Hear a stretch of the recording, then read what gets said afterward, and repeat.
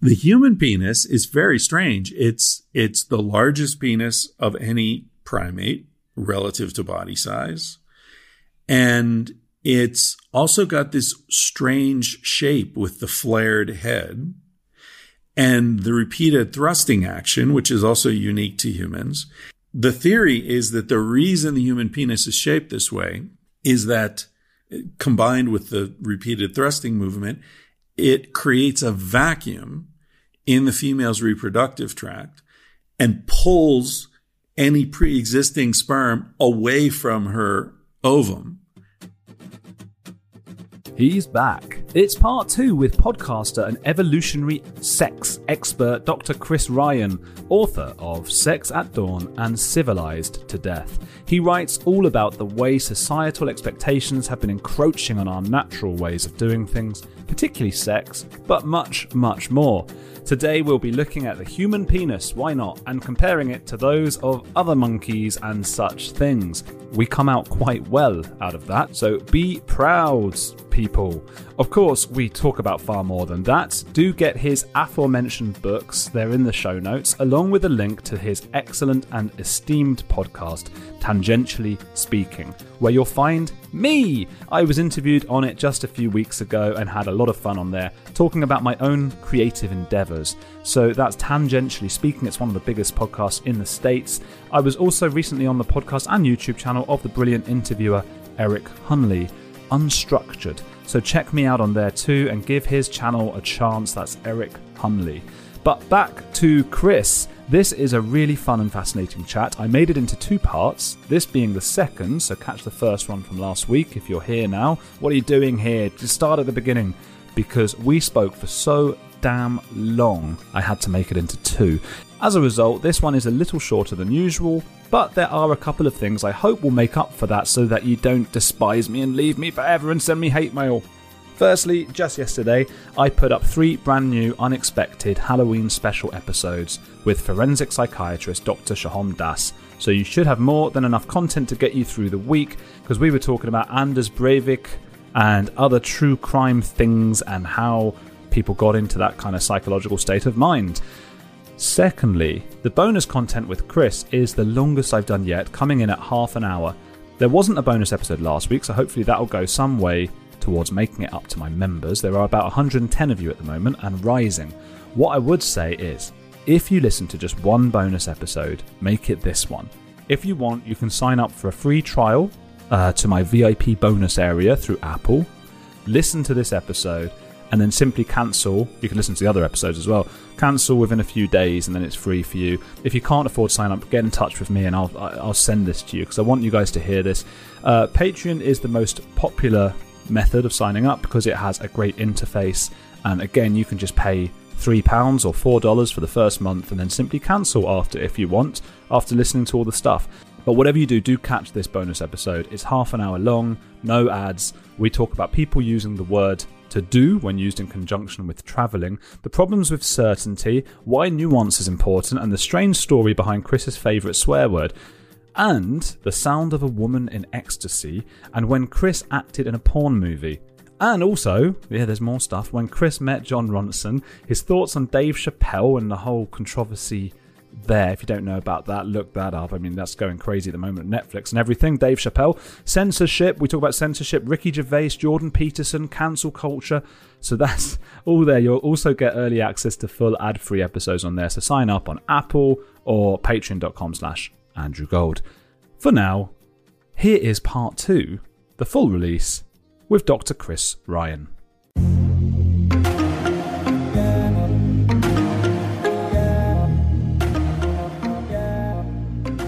Do you have advice for couples, married couples who have been together for decades and are having sexual issues and dysfunctional relationships around sex? Well, one of the motivations for writing Sex at Dawn is to offer people a more scientifically grounded understanding of what human sexuality is and why it is the way it is. And so we don't really offer advice in the book. In fact, we explicitly say in the book, like, look, we don't we don't really know what to do with this information, right? Like this is a starting point of a conversation. It's not an end point with, 5 steps to a perfect marriage, right? But I think that if you start with this understanding that, okay, humans evolved as multi-male, multi-female mating system, which is clear. And if you want to go back to talk about testicles and penis and all that kind of stuff, in that line of evidence, we can do that. But, but the point is, it's quite, if you read Sex at Dawn, I think obviously the argument is overwhelming that is how our species evolved. And that's our sort of natural, inclination. That doesn't mean that everyone should be promiscuous in the modern world or that that's the right way to approach these things in the current context. But it means that that's what you're going to want to do. So, I think of monogamy, sexual monogamy, as being similar to vegetarianism. It can be, ethically, a superior approach. It can be really good for your health. For some people, it is far better, health-wise. It can be better for the environment. It can be better for the animals. And there are a lot of good arguments for vegetarianism. But because we didn't evolve as vegetarians, it's always going to be a challenge. And just because you've decided to become a vegetarian doesn't mean that bacon suddenly stops smelling good, right? So I think having that kind of realistic assessment of what kind of animal you are will enable you to have conversations that you might otherwise not be able to have, and hopefully will lead to more compassion and understanding with oneself and with one's partners. And that in itself, I think, is a really important step. So the advice I would have for couples is, first of all, understand what kind of animal you are. And secondly, forgive yourself for being that and take it from there, and forgive her or him for being that as well. So I think a lot of people have this assumption because they've been misinformed. They have this assumption that if I truly love my partner, I won't be attracted to anyone else. That's nonsense. That's totally nonsense. So, a lot of people are like, well, I really love my husband, but man, I get turned on every time I, play tennis with the next door neighbor. What's wrong with me? There's something wrong with me, or there's something wrong with my marriage. No. There's nothing wrong with anything. You're a Homo sapien. That's all that means. Why would we think, oh yeah, Homo sapiens, the most intelligent mammal in the world, apparently, super interested in change and novelty, right? We love to travel. We love to listen to different kinds of music. We love to eat different kinds of food, different kinds of art, different kinds of movies. We love having our mind stimulated in all these different ways. But with sex, oh no, just one partner forever. That's the natural way. It's nonsense. It's ridiculous. And so it creates all these unrealistic expectations and structures of shame and resentment and anger and self-hatred. And, it's totally misunderstood because people are starting from a misunderstanding of what kind of animal we are. I'm a vegetarian, and I have been for a few years now, and I really miss meat. And I don't think I'm going to go back to it, but I really do. When I smell, because especially having lived in Argentina, I smell that, oh man, there's just nothing like it. I can't watch Anthony Bourdain now because it just stresses. He liked a lot of meat, and But yeah, I totally get, and that almost gives me a bit of shame because it's like, oh, I'm trying to be a vegetarian, and and obviously the sexual one, yeah, I think that's great advice, because I think there is a lot of shame and a lot of questioning the marriage, questioning the relationship if you so much as look at someone else, and I suppose it's more normal. Tell me about penises and balls then. Well, as I said, you can read a great deal about the evolution of a species by looking at the modern body of the species. So, imagine we have a mystery animal and it's here on the table and we're like, okay, well, let's try to figure out what kind of animal is this? Where did this animal live? Well, does it have subcutaneous fat? Well, lived in a cold environment. Does it have webbing on its feet? It's an aquatic animal, right? So what kind of teeth? Is it a predator? Are the eyes on the sides or are the eyes in the front? Well, if they're on the sides, it was probably a prey animal. If they're in the front, it's probably a predator, right? So there are all these different things you can look at an animal's body and just like tell a story immediately. With the reproductive system of humans, different primates have different genitalia that corresponds to different mating systems. So with gorillas, for example, that are among the great apes, so they're closely related to humans, not as close as bonobos and gorillas. In fact, most scientists would say that without human bias, the purely scientific way to look at humans and bonobos and chimps is that we are 3 subspecies of chimpanzee. That's how closely related we are to chimps and bonobos. Then more distantly, you have gorillas. Then more distantly, you have orangutans.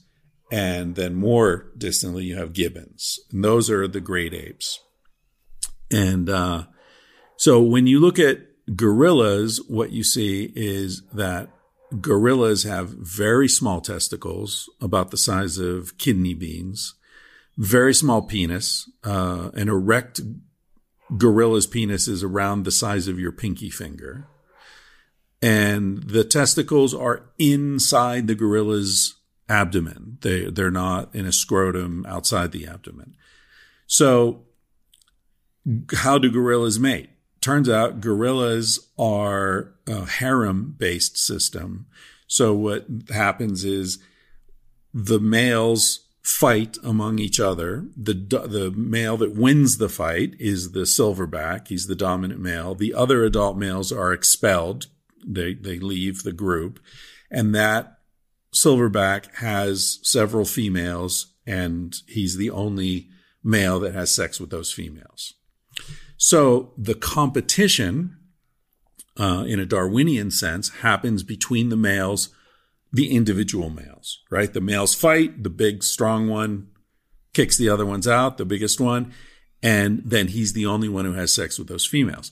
So all the competition takes place between individuals. So the largest, strongest, most ferocious male is the one who tends to have the babies. So there's sort of a runaway evolutionary cycle there where you get males that are bigger and bigger and bigger. And that's why male gorillas are approximately twice the size of female gorillas, right? It's called body size dimorphism. Whereas among chimps and bonobos, what you find is that generally, especially in bonobos and also with chimps, there is some male-to-male violence among chimps for mating access, but among bonobos, virtually none. There's promiscuous mating. So several different males will mate with any given female during her period of ovulation. And so if lots of different males are having sex with her, then it doesn't matter who's the biggest, strongest male. What matters is who's got the most sperm cells. So the competition is taking place between sperm cells, not between individual males. So consequently, what you get is males evolve to have bigger testicles, more sperm per ejaculation, the capacity to have more ejaculations in a 24-hour period. So the competition is taking place within the female's reproductive system, not out in the world between males fighting. Man. So when you look at the human testicles, our testicles, also I should mention, the testicles outside the body have a lower temperature. That's why they're housed outside the body, so that they can have a lower temperature. that lower temperature allows sperm cells to last longer. So you've got more sort of reserve, so you can have more ejaculations in a given period, and you've always got sperm cells ready to go. Whereas testicles inside the body, you don't have reserves. They have to, once you ejaculate, then it takes 24 to 48 hours to generate more sperm cells before you can ejaculate again. So it's a totally different system that's reflected in the genitalia of the males, as well as the relative body size of males and females. Bonobos, chimps, and humans, the males are about 20% bigger than females, typically. Gorillas, they're twice the size, 100% larger. So if you look at human testicles, they're somewhere between the size, the volume of gorillas and chimps. But interestingly, even though so you could sort of argue, well, they're close, they're in the middle, so we're more like gorillas. Well, we're clearly not like gorillas because we're not twice the size of females. And even though our testicles are smaller than those of bonobos and chimps, the tissue has the spermatogenic capacity. We create far more sperm cells per gram of testicular tissue than bonobos or chimps. So they're smaller, but they're kind of turbocharged. Then you look at the penis. Humans are, the only species that has sex with this like repeated thrusting movement. Most mammals, the way they have sex is they insert the penis, they ejaculate, and they withdraw the penis. That's it. And it takes about 8 seconds for most species. That's normal, isn't it? I thought 6 was normal. Wait, are other people having more than 8 seconds? Yeah. So the human penis is very strange. It's the largest penis of any primate relative to body size. And it's also got this strange shape with the flared head and the repeated thrusting action, which is also unique to humans. And so the theory is that the reason the human penis is shaped this way is that, combined with the repeated thrusting movement, it creates a vacuum in the female's reproductive tract and pulls any pre-existing sperm away from her ovum. Do you think, like all the people listening now, there'll be thousands of men who get a tiny bit, on a very basic level, tiny bit of pride about having larger testicles than a gorilla? Yeah, I hope so. Yeah, it's quite a thought, isn't it? And why not? Yeah, I mean, if someone says you're hung like a gorilla, that's not as much of a compliment as you might think. That's so strange to think of. Yeah, you wouldn't have thought that at all, that we're better endowed than a gorilla. And the gorilla doesn't care. He's pretty chilled about it. But yeah. Where did I cut you off? Oh, I was going on about the flared head of the penis combined with the repeated thrusting action creates a vacuum in the female's reproductive tract, which serves to pull away the sperm of a man who may have already had sex with her. What? Yeah. So That's disgusting. Yeah. And Dan Savage, who is I don't know if you know him, he's a sex advice columnist. I told him about this, and he calls it the plunger penis theory. And yeah. So, and I mean, this stuff is kind of strange, but it's extremely common in species that have multiple mating. There are all sorts of evolved behaviors and anatomical features that indicate this. Some species, when the male ejaculates, he will deposit what's called an ejaculatory or copulatory plug, which is like a waxy substance that blocks the sperm from the next guy. Right. Dogs, when dogs have sex, the head of the dog's penis swells to the point where he can't pull it out of the female. You see these dogs stuck together. Well, that's another evolved thing to stop the next dog from coming and ejaculating. So how do they get out? Well, eventually the head recedes and he can withdraw. But what happens is this is a way to allow his sperm to have access to the female's ovum without another dog coming in and, throwing his into the mix. So there are all sorts of things. There are penises that have a hook on the end so that when the penis goes in, it hooks the copulatory plug from the previous male and pulls that out, right? In humans, even the chemicals in an ejaculate indicate this. The first spurt of a man's ejaculate has a chemical that is corrosive or kills sperm cells from other males. And then the middle spurts contain most of his his sperm. And then the last spurt contains a protective chemical to protect against the first spurt from someone else.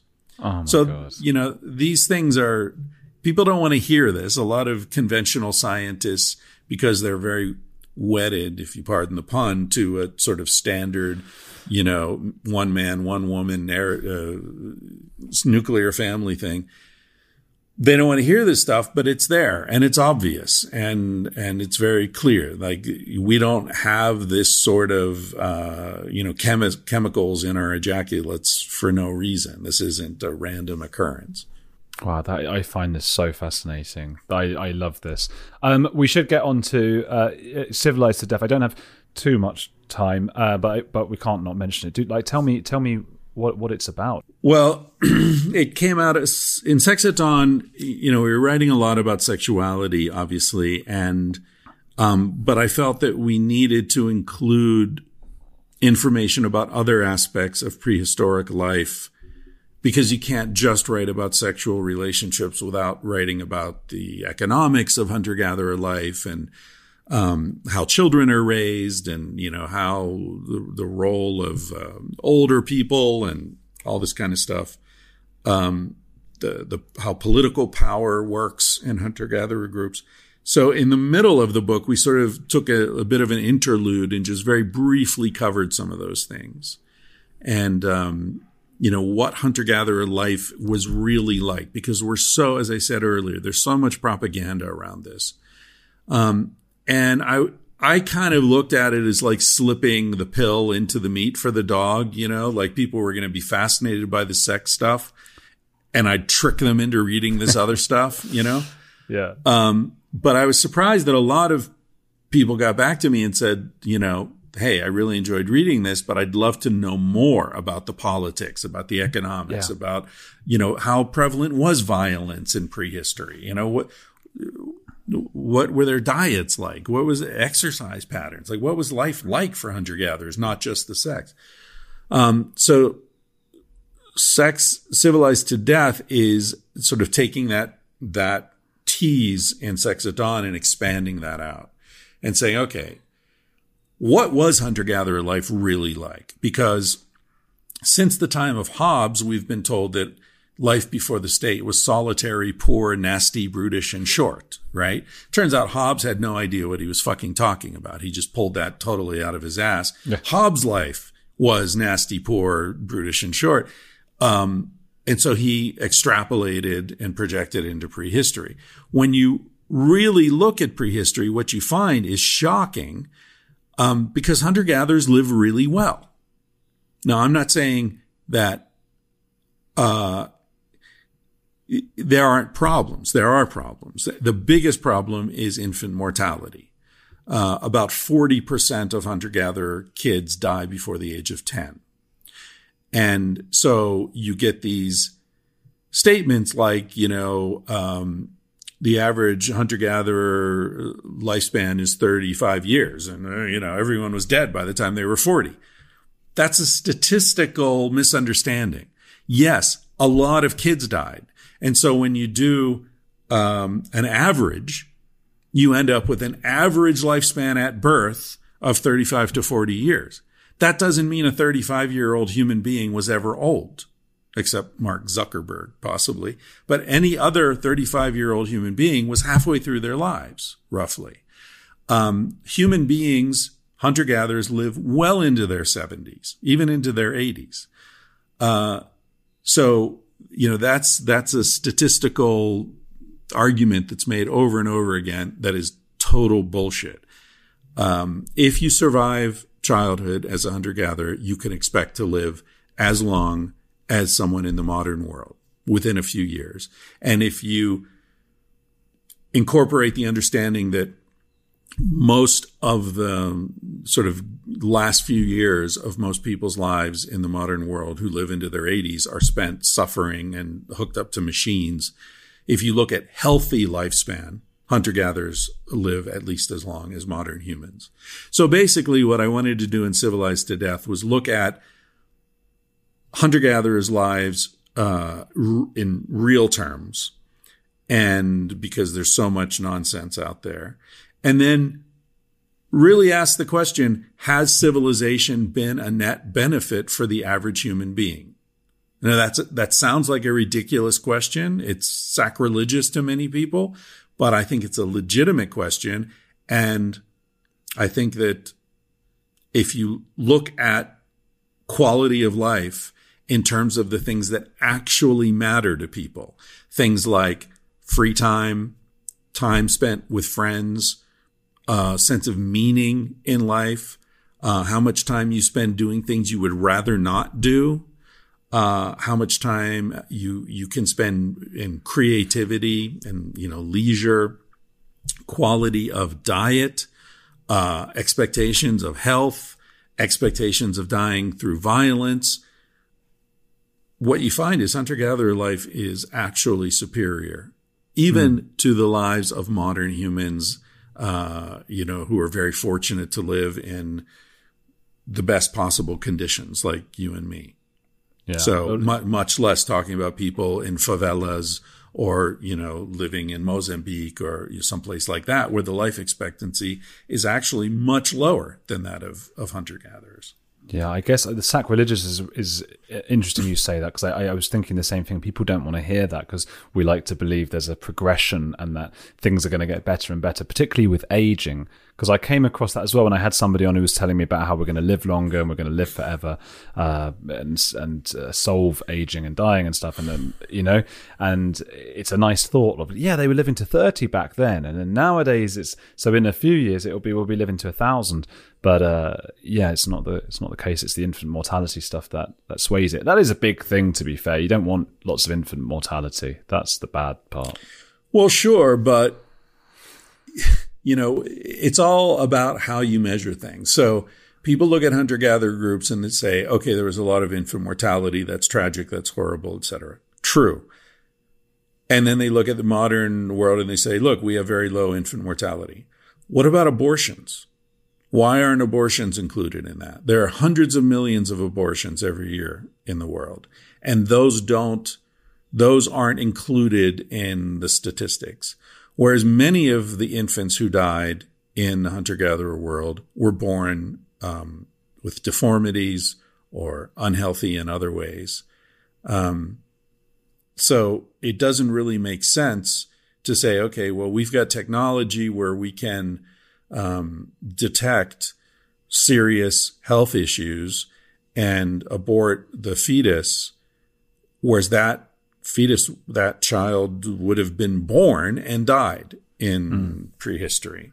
So it's the same thing. It's just we're counting one and we're not counting the other. So you end up with these weird statistical distortions. The statistical distortion, yeah. But if you're talking about quality of life, losing an infant is going to be a lot more tragic than seeing there's a problem with the fetus and having to abort it, perhaps. Well, maybe, but also a lot of this is culturally mitigated, right? So we talked about this in the section of, I don't know if it was Sex at Dawn or Civilized to Death, but in many hunter-gatherer societies, for example, babies aren't considered human until they talk. that's when the child stops being a sort of a fetus and becomes a human. That's when he's given a name. That's when you start relating to them as a human being. So if someone dies before they're considered a human being, maybe this evolved as a way to protect themselves emotionally from the fact that, there's a pretty good chance this kid's going to die in the first year or two. So, yeah, I'm not saying it's a good thing. And I'm not saying it wasn't emotionally devastating. But there are ways that cultures shape experience, especially experience that's quite frequent. Hunter-gatherers are very aware of death, right? They're in the presence of death every day. They're hunting, they're killing, they're seeing beings going from a state of being alive to not being alive every day of their lives. So, an oncologist who sees people die a lot, some oncologists, it destroys them and they need to change their specialization or leave medicine. Others are like, well, this is part of life, and they incorporate it into their experience in such a way that it doesn't destroy them. I would say hunter-gatherers are probably closer to that second group. Yeah, I think that's interesting about babies not being real people till they can talk, because I feel a bit that way, and I feel like I have to hide that and pretend I'm interested in friends' babies.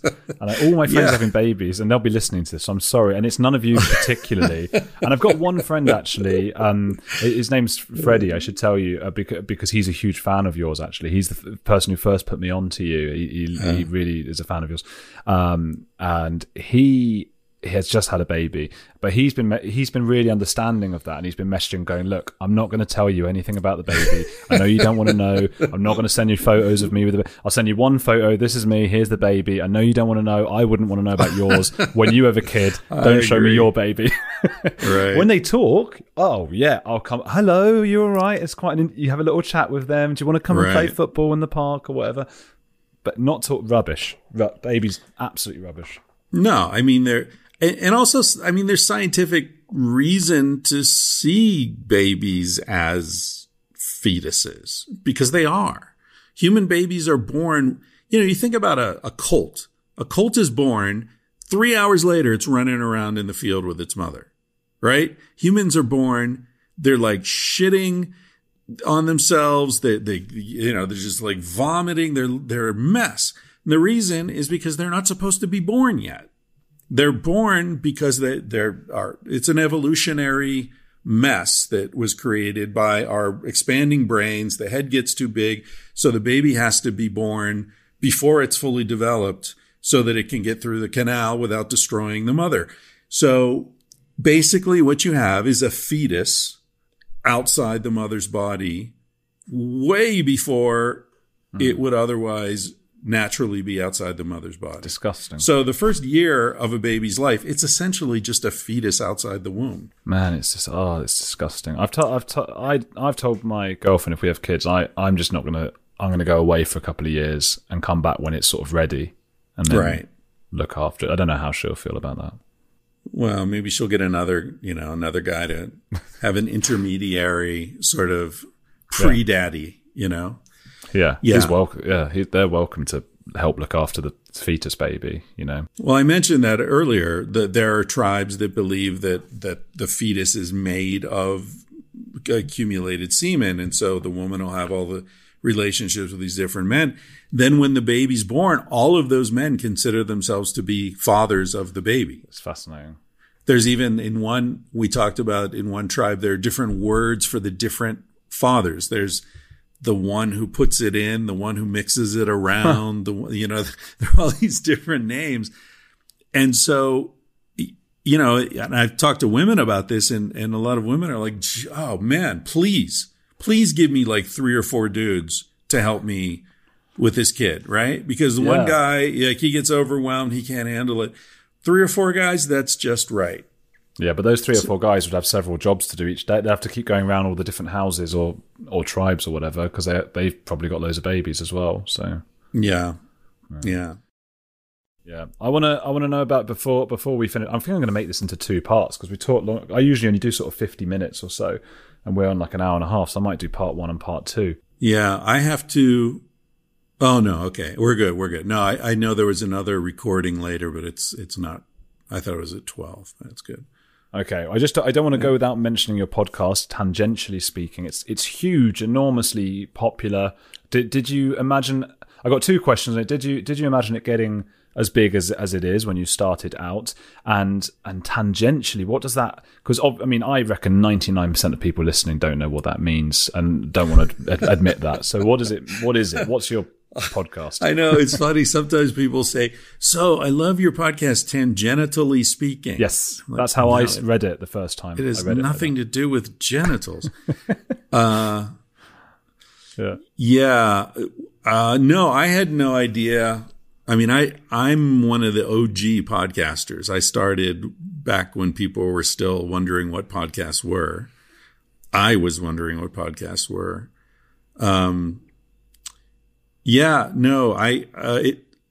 Tangentially speaking means you go off on tangents. And my feeling with the podcast was I don't want to do interviews. I want to have conversations.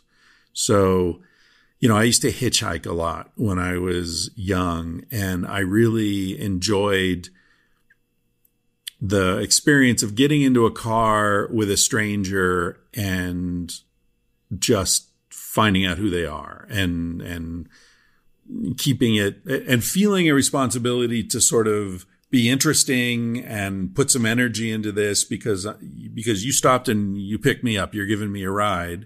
So I owe you something. There's a sense of gratitude and respect. It's a cliche, but I learned that everybody's interesting. Everybody's got something, and it's just a question of, A, do you know how to make them feel comfortable enough and safe enough that they will share it? And B, does your natural curiosity lead you to a place where you stumble on this thing that often people don't even know is interesting, right? Like, I'll often have conversations with people where we go somewhere and they're like, wow, I never thought about that. You're right. Like, wow, there's a connection between, my dad and the subject of this book I just wrote, to take an example from a recent conversation I had. And I love that. I love, it's almost like being a therapist in a sense that I love being present when people make connections in their minds that they hadn't made before. And I just find our species to be tragic and, deeply misguided, but I find individuals to be fascinating and compelling. So, I really enjoy the podcast because I get to interact with people on a pretty deep level. I mean, how often, this because you do it as well, but it's pretty rare to sit down and have a conversation with someone for an hour or an hour and a half, no phones, no interruptions, no bullshit, and just really talk with each other. The focus of my podcast, like I have people on who've written books or, whatever, they've got their thing that they're there to talk about, but I really like going elsewhere with them. So maybe you're a famous athlete, but I love it if we end up talking about your favorite books and your love life and your parents and what it's like to be a dad or, whatever. Like they go and they talk about their career everywhere else. I want to talk about other stuff. So yeah, I really enjoy it. And I had no idea when I started that I'd still be doing it 9 years later. It's brilliant. Right. I'm going to end on that line of you saying 9 years later. I like that. Did you look at those questions? What was it like? Your favorite word and that stuff? Oh yeah. I fucking hate those questions. I know they're annoying, aren't they? But they sometimes lead to something, and it gives me something to give like as a bonus to a bonus. Oh, bonus content. Bonus content for patrons. Give me, that's how I, I get a few £100 from that, which is $500 or so, which a month, which is for me. Yeah, that's great. That's a lot of money. All right, shoot.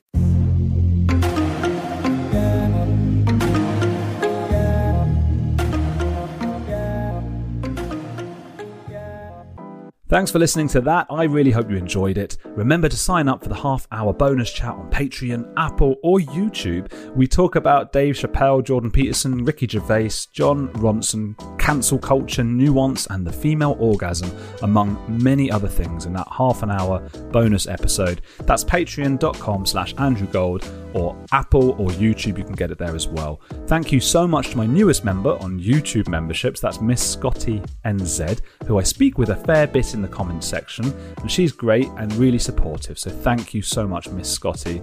Thanks too to my new Apple subscribers, although I can't see your names.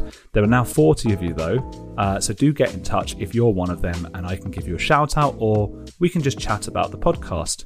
No new patrons on patreon.com this week, but at the time of writing or speaking, there are 69 of you, so thanks for your support as well.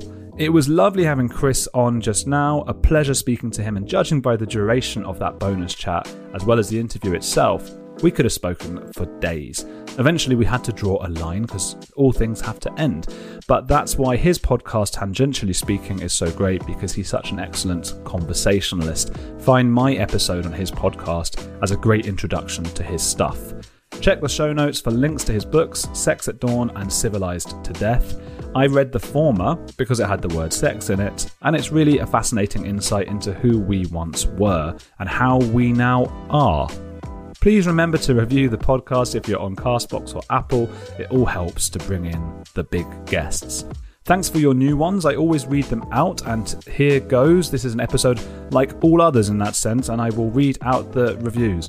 Flying Delta from Indy. That's the name of the reviewer. Flying Delta from Indy. Is Indy... I don't know what that is. Indianapolis. It might be Indianapolis. Delta is an airline, and they are flying on it. This is not a sponsorship, by the way. Delta haven't paid me a thing, so don't fly with them. That person wrote, who the flying passenger, just discovered this podcast, really interesting guests, and some very deep, challenging topics. I appreciate Andrew's openness and his occasional personal shares.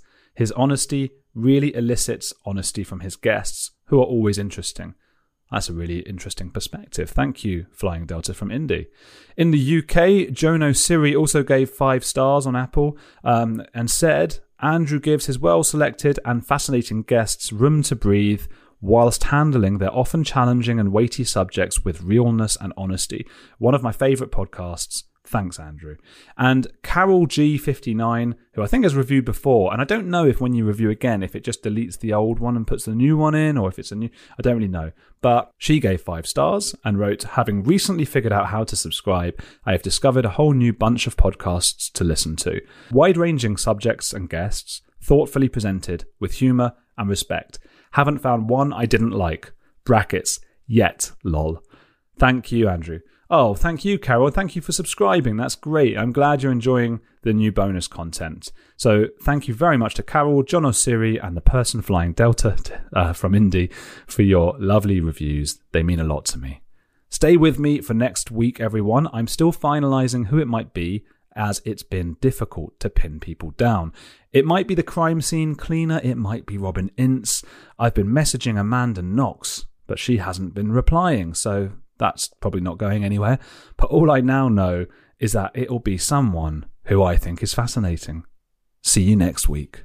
Hello, it is Ryan, and I was on a flight the other day playing one of my favorite social spin slot games on ChumbaCasino.com. I looked over at the person sitting next to me, and you know what they were doing? They were also playing Chumba Casino. Coincidence? I think not. Everybody's loving having fun with it. Chumba Casino is home to hundreds of casino-style games that you can play for free anytime, anywhere, even at 30,000 feet. So sign up now at ChumbaCasino.com to claim your free welcome bonus. That's ChumbaCasino.com and live the Chumba life. No purchase necessary. VGW. Void where prohibited by law. See terms and conditions. 18+.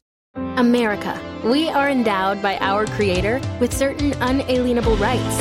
Life, liberty, and the pursuit of happiness. At Grand Canyon University, we believe in equal opportunity, and the American dream starts with purpose. By honoring your career calling, you impact your family, your friends, and your community. The pursuit to serve others is yours. Find your purpose at Grand Canyon University. Private, Christian, affordable. Visit gcu.edu.